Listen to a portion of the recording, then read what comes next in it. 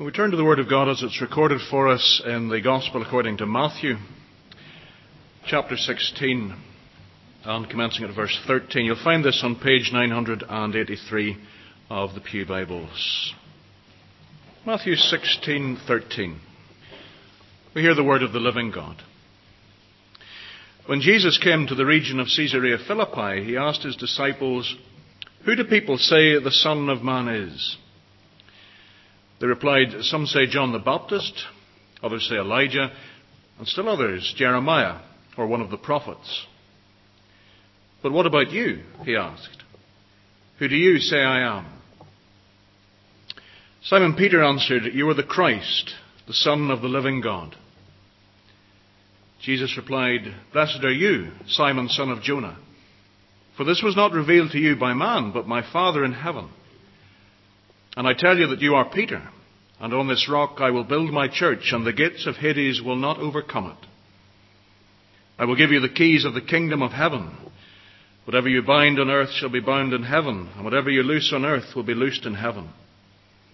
Then he warned his disciples not to tell anyone he was the Christ. From that time on, Jesus began to explain to his disciples that he must go to Jerusalem and suffer many things at the hands of the elders, chief priests, and teachers of the law, and that he must be killed, and on the third day be raised to life. Peter took him aside and began to rebuke him. "Never, Lord," he said, "this shall never happen to you." Jesus turned and said to Peter, "Get behind me, Satan. You are a stumbling block to me. You do not have in mind the things of God, but the things of men." Then Jesus said to his disciples, "If anyone would come after me, he must deny himself and take up his cross and follow me. For whoever wants to save his life will lose it, but whoever loses his life for me will find it. What good will it be for a man if he gains the whole world yet forfeits his soul? Or what can a man give in exchange for his soul? For the Son of Man is going to come in his Father's glory with his angels, and then he will reward each person according to what he has done. I tell you the truth, some who are standing here will not taste death before they see the Son of Man coming in his kingdom." Amen. And we pray God's blessing upon the reading of his word. Well, it's a great pleasure and privilege for me to be here this morning. I want to say a great thank you for the invitation to be here today. I don't take invitations such as this for granted by any means, so thank you very much indeed. It's not the first time I've spoken in this church. I spoke at a missionary conference here once. In fact, I was the keynote speaker, a point that the organisers had failed to point out to me. So I was sitting over there in blissful ignorance, and then I was called forward to preach. It was all quite alarming. But at least I'm a bit better prepared today. And see if we can get the PowerPoint going. We'll come to really speak a little bit today about Mission Africa, which is the mission agency that the Beatties are with. And I should just say that we are very glad to have them, because they're wonderful folks. And I also just want to, before I say another word, emphasise our thanks to Windsor Baptist Church. Those who know me know that I do not engage in idle flattery. So let me say with all sincerity, our very great thanks to Windsor Baptist Church for the degree of financial and pastoral support that you give to our missionaries here. It really is exemplary. And like I said, I don't engage in idle flattery. I would say without any question, Windsor Baptist is one of the very finest churches in this regard in my experience.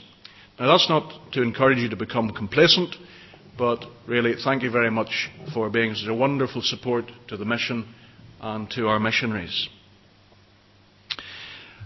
Let me tell you something about Mission Africa. The mission was founded 121 years ago, and it was founded here in Belfast. A man said to me quite recently, you're some kind of American outfit, aren't you? And I said, well, by no means. We are Belfast through and through. Founded back in 1887 by Samuel Bill. And Samuel Bill, don't get angry, was a Presbyterian, and he was saved under the preaching of Moody and Sankey. I'm sure you've all sung at some point from Moody and Sankey's hymn book, way back in 1887, or 1874 I should say, but in 1887 he felt the call of God upon his life to go into mission work. He trained briefly in London, and it was there that he received the call of God from the people of Ibano in southern Nigeria. And he went forth really without anybody backing him up. He was hoping when he got there one of the mission agencies would take him on, but no one had any room for him. So he just had to start the work himself. And then slowly a mission formed behind him here in Belfast. The mission in those days was known as the Kwa Ibo Mission, or later the Kwa Ibo Fellowship. And some years ago, about 5 years ago, we changed our name to Mission Africa. Sometimes people say to me, why did you do that? Has your ethos changed? And the answer to that would be a definite no. The name changed because the name was no longer really appropriate. It was a Nigerian name, and we're not just limited to Nigeria, as you'll see in some of the later slides. But also the name confused people here in Britain. I remember not so long ago I was announced as the man from the Queer Oboe. And there's just nothing good about that really. So Mission Africa does what it says on the tin. But certainly our ethos has not changed. From the very moment of its inception, this mission has sought to proclaim Christ crucified. You notice in the passage that we read today, which I think is an appropriate passage in the light of the fact we've sat around the Lord's table, Peter initially is commended by Christ for having rightly discerned that he is the Messiah, the anointed one of God. But very soon that commendation turns to rebuke because Peter fails to understand what is required. He doesn't understand at that point the necessity of the cross. And that's why Jesus has to rebuke him really quite strongly for his lack of understanding. Quite simply, our understanding of mission is that without the cross of Christ, we would not be doing mission. Our work is not to go and primarily do aid or development. Our work is primarily to go and present Christ to a lost and perishing world. Now, as you'll see in the slides to follow, we do attempt to adopt a fairly holistic approach in addressing the needs of those who are suffering in one way or another. But at the heart of everything we do, we seek to raise high the cross of Jesus Christ, to make known that salvation which is found in Him alone. We are mindful of those words, that what does it benefit someone if they gain the whole world but yet lose their soul? And if we deny people the knowledge of the gospel, we are sinning against them in the most grievous way. So, if you ask us what is the ethos of Mission Africa, it is to present the cross of Jesus Christ. Now, what do we do? Well, I say our work falls under four headings. The first, really needless to say then, is evangelism. We can't say on the one hand, yes, we present the cross of Christ, if we then don't engage in evangelism. Now, within a country like Nigeria, we don't need to do a lot of evangelism because the church there is very large and it is self-propagating. Although, as Charles indicated, we are trying to evangelize the Fulani. But we have gone into other nations now to engage in evangelism, nations where the church is very small and weak and in need of assistance. So, one such country is Burkina Faso. I think most of you will have heard of Burkina Faso. If you haven't, it used to be called Upper Volta. Before that, it was part of the French Equatorial Empire. And throughout its history, it has always been very, very poor. For many years, it was the poorest country in the world. It's not so now. It's still in the bottom 10 poorest countries in the world. And also it is relatively spiritually poor. There are many parts of the country where Christianity has yet to be proclaimed. About 10 years ago, we sent some missionaries to work with WEC down in the southwest. You can see where the country kind of has an L-shaped curve in it there. That's where we're working, on the Black Volta River. And God has really brought in the increase there. We don't say that this is our work. Not by any means. This is God's work. God is sovereign in mission. Burkina Faso is small by African standards. Only 12 million people compared to the 140 million people of Nigeria, for example. And we work with one people group called the Dagari. Just 150,000 people. 10 years ago, there were 2 Dagari Christians. There were no churches. And God in His sovereign power has moved amongst those people. There are now 12 churches. By the end of the year, I imagine there'll be 14 or 15. There was no Bible in the Dagari tongue 10 years ago. Today, through the work of Wycliffe Bible translators, with whom we're in partnership, the Bible is now, or parts of the Bible are now available. So, great steps have been made there. And this is one of our missionary families there. I commissioned another missionary to go out just last week. These are the Nashes.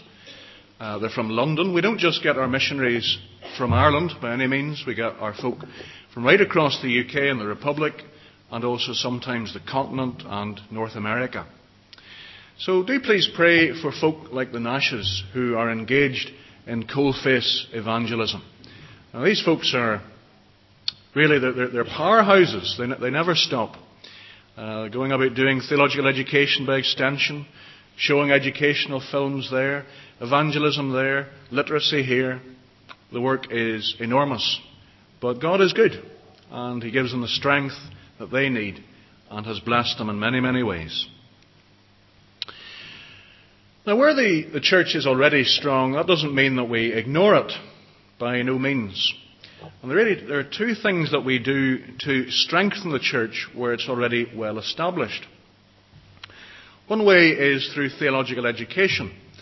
Now, we've already seen something of the work of the Jos Ekwa Theological Seminary today. And let me just emphasize that the Beatties are very highly respected and valued members of staff there. But it's not the only place where we're active. Down in the south of Nigeria, we work particularly with William Wheatley and the Peter Achimugu College of Theology. And then in Jos, we're also on very good terms with the Theological College of Northern Nigeria. Now you may wonder, why do we put so much effort into theological colleges? Sometimes people say to me, well, that's not real missionary work. Well, let me tell you, it is. And in many ways, of all the things that we do, it is one of the most strategic. The African church is growing at an exponential rate. In many parts of Africa, the Christian church is growing at up to 15% per year. Now that is just vast, and it has outstripped the ability of the churches to keep pace in terms of providing pastors. There are no reliable figures available, but it is estimated that 70% of African churches have no trained leader. In reality, I think the figure will be much higher. And where there is no trained leadership, all kinds of problems can result. There can be false teaching. It can creep in all too easily. Charles today made reference to the prosperity gospel. The prosperity gospel is enormously influential in Africa and Asia today. And this often comes in where there is no trained leadership to point out that this is a heretical point of view.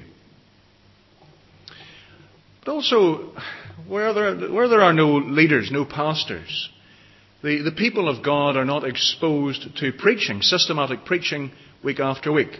Their experience of church can be very, very patchy. Before I joined Mission Africa, I trained pastors in East Africa. And I remember on one occasion, one of my young students left the college, and his first charge was a 35 congregation parish. He had no car, he had to go about on a bicycle and go around as many of these 35 congregations as he possibly could. In reality, they saw him each congregation maybe saw him twice a year. There was no opportunity there for him to really get to know his people and to pastor them. There was no opportunity to engage in systematic preaching. And that's why we put so much effort into the training of first-class leaders for the African churches. So if you ever are tempted to imagine that theological education is not important, really think again. It is exceptionally strategic. Now, the other thing that quite often is lacking in our African context are resources for pastors and students. So every time I come to a church in Northern Ireland, I just sort of look around me for 2 moments and we see a plethora of resources.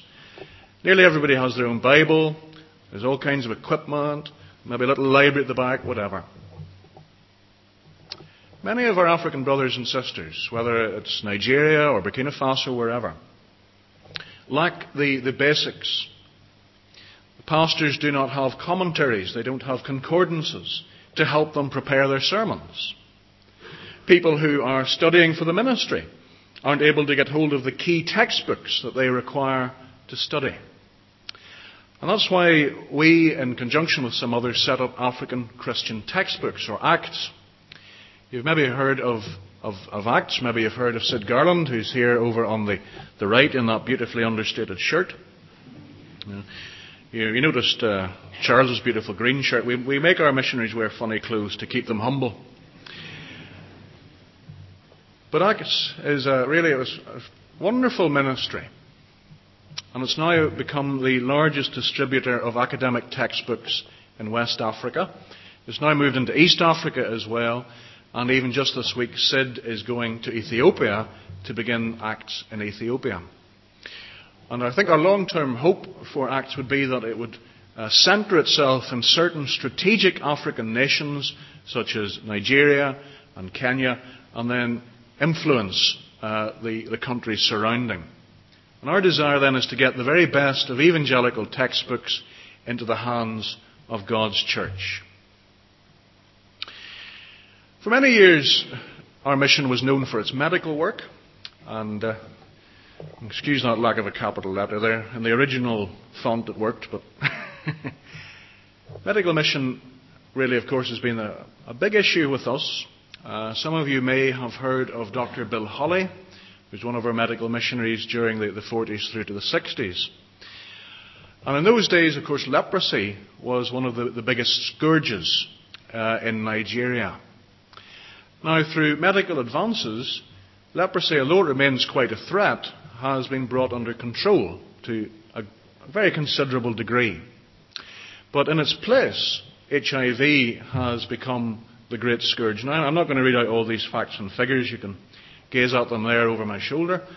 But suffice to say that there really is no greater threat, medical threat, facing Africa today than HIV.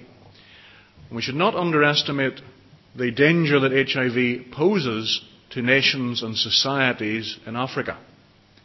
HIV has the capacity to kill so many people in Africa that nations can be destabilized. Farther down south in Africa, in places like Malawi and Zambia, almost 40% of people are infected. That means those 40% of people will die. And many of those people are holding key positions in society. And when that number of key people die within a nation, that nation will become destabilized. Now, we don't want that happening in Nigeria. So we're making every effort to help stem the tide of the disease. A number of our personnel are working in HIV ministries. We work with ECWA, for example, through Jean Garland, Sid's wife, and they work particularly with children. But then farther south in Nigeria, we're working with the United Evangelical Church in what we call the Still Waters Project. Now, on the way out, I will be giving you a little quiz to see if you can remember what still waters means. So I'll just tell you now, you must not forget, it means serving the infected lifelong, warning all the rest to eradicate risks. Did you get that? So much easier just to stay still waters. But that's our big HIV project, and that's making great advances in the south of Nigeria. And the lady you see pictured there is Linda Abwa. She comes from Donegal near Antrim. And she was murdered before she got married to Mr. Abwa. And if you can't remember Abwa, her husband's name is Billy.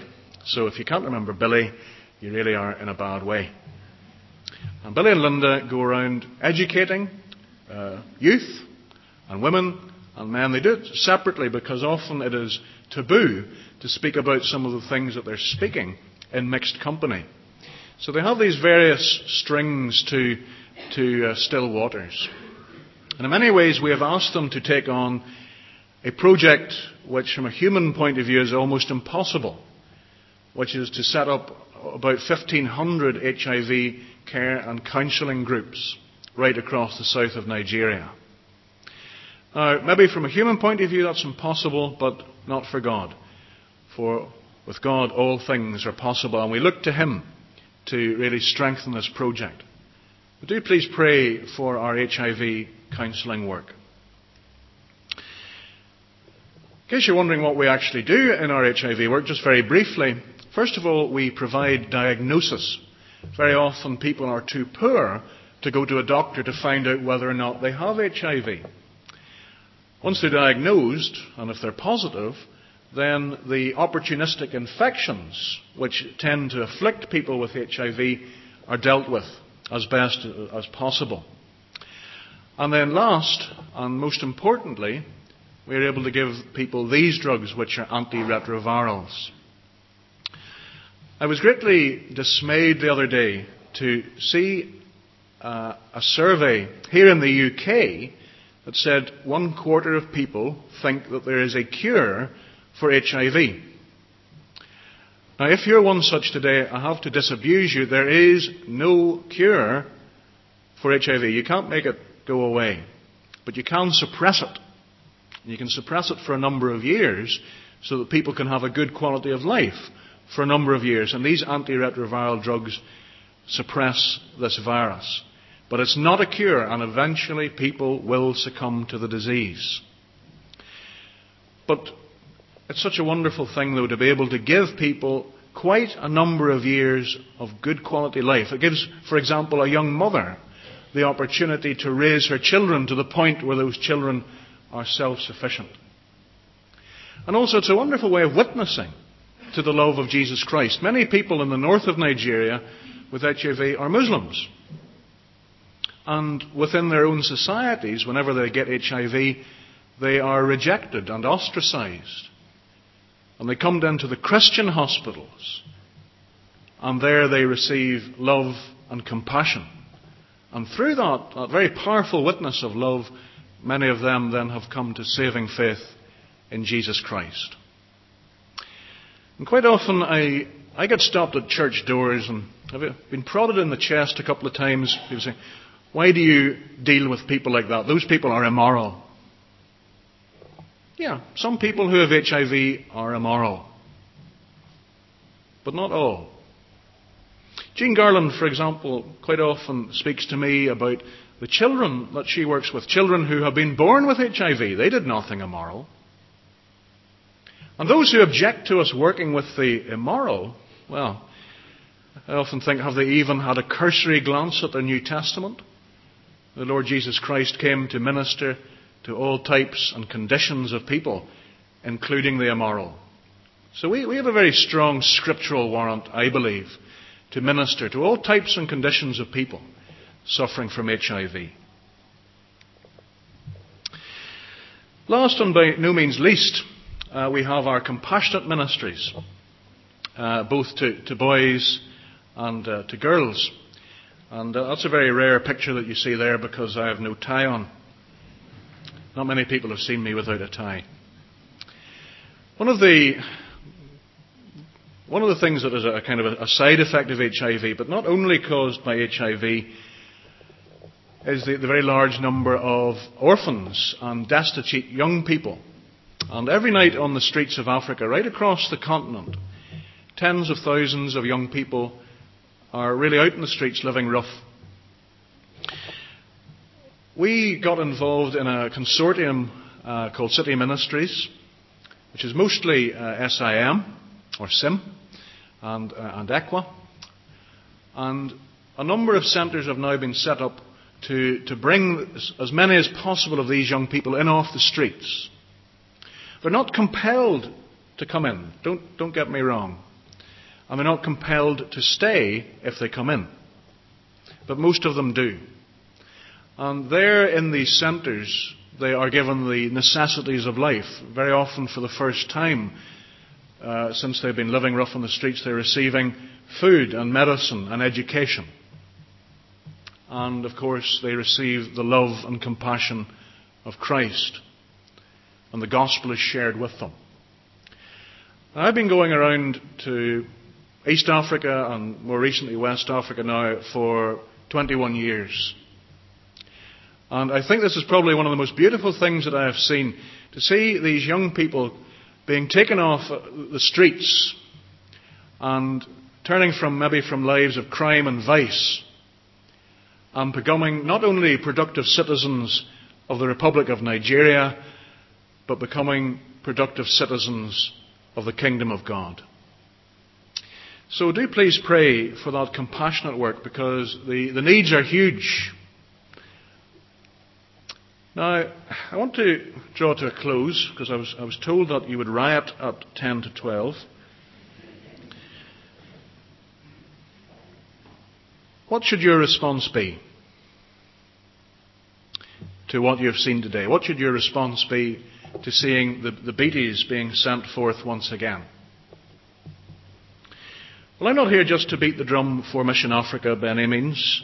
Mission Africa belongs to Mission Agencies Partnership, and we have committed ourselves institutionally to promoting mission in general. So I'm not here just to say you need to join Mission Africa, not by any means. I am here, though, to say that everybody, every Christian, should be actively involved in mission. Whenever we read the Great Commission, there is no small print that says, and the following categories of Christian are exempt. None of us are off the hook in regard to the Great Commission. All of us have to respond in one way or another. Now, it would be simply untrue to say that everybody is called to go overseas. I've heard speakers say that, and I think that's really quite inappropriate. It is not true. We are not all called to go overseas, but all of us are called to be engaged in mission. And those of us who are not called to go overseas are called then to support mission through prayer and through giving. But some of us are called to go overseas. But many people, unfortunately, are not open to hearing the voice of God in their lives. Quite often when I speak about this, people come and they give me any number of excuses. They say, I'm too young, or I'm too old, or I don't have the proper skills. And, going to Africa, that's quite dangerous, and I would have to give up a very good career here, and we've got the family, and it just wouldn't do. Well, certainly, yes, before anybody wants to follow God into mission, yes, you need to think about these things carefully. You need to count the cost. But what I want to say today is that we in the Western Church have become infected with a great besetting sin. And that is that we have absorbed one of the values that is in the world all around us. And that is that we as Christians have become risk adverse. We have become adverse to taking risks for the Lord Jesus Christ. And I want to draw your attention then as we close to that last little section of Matthew 16, where Christ says, "If anyone would come after me, he must deny himself and take up his cross and follow me. For whoever wants to save his life will lose it, but whoever loses his life for me will find it." The Lord Jesus Christ commands us to a life of risk-taking for Him. We are not called to a life of sloth. We are not called to a life of ease. You see, whenever we fall into that trap, we are no different to those people who have fallen for the prosperity gospel and just want a life of cheap grace and an easy life. In many ways, we have fallen into that trap in the West as well. Christ calls us to radical discipleship and being ready to give up everything for Him. So today, my challenge to you is this. I can't look into anybody's heart. I do know that all of you are called to support mission and prayer and giving. But for some, you may be called to leave family and friends and to go overseas. And if that is the case, then I pray that God will give you the grace to recognize your call and to follow in obedience. Let's pray.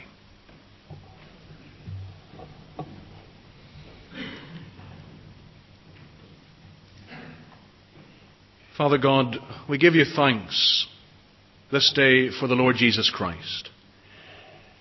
We thank you as we have gathered at His table. We thank you for His death and resurrection.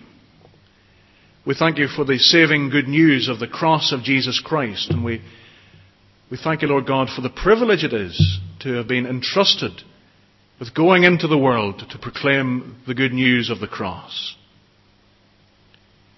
Lord God, we ask that you would help us through the power of your Spirit all to be obedient to your call into mission.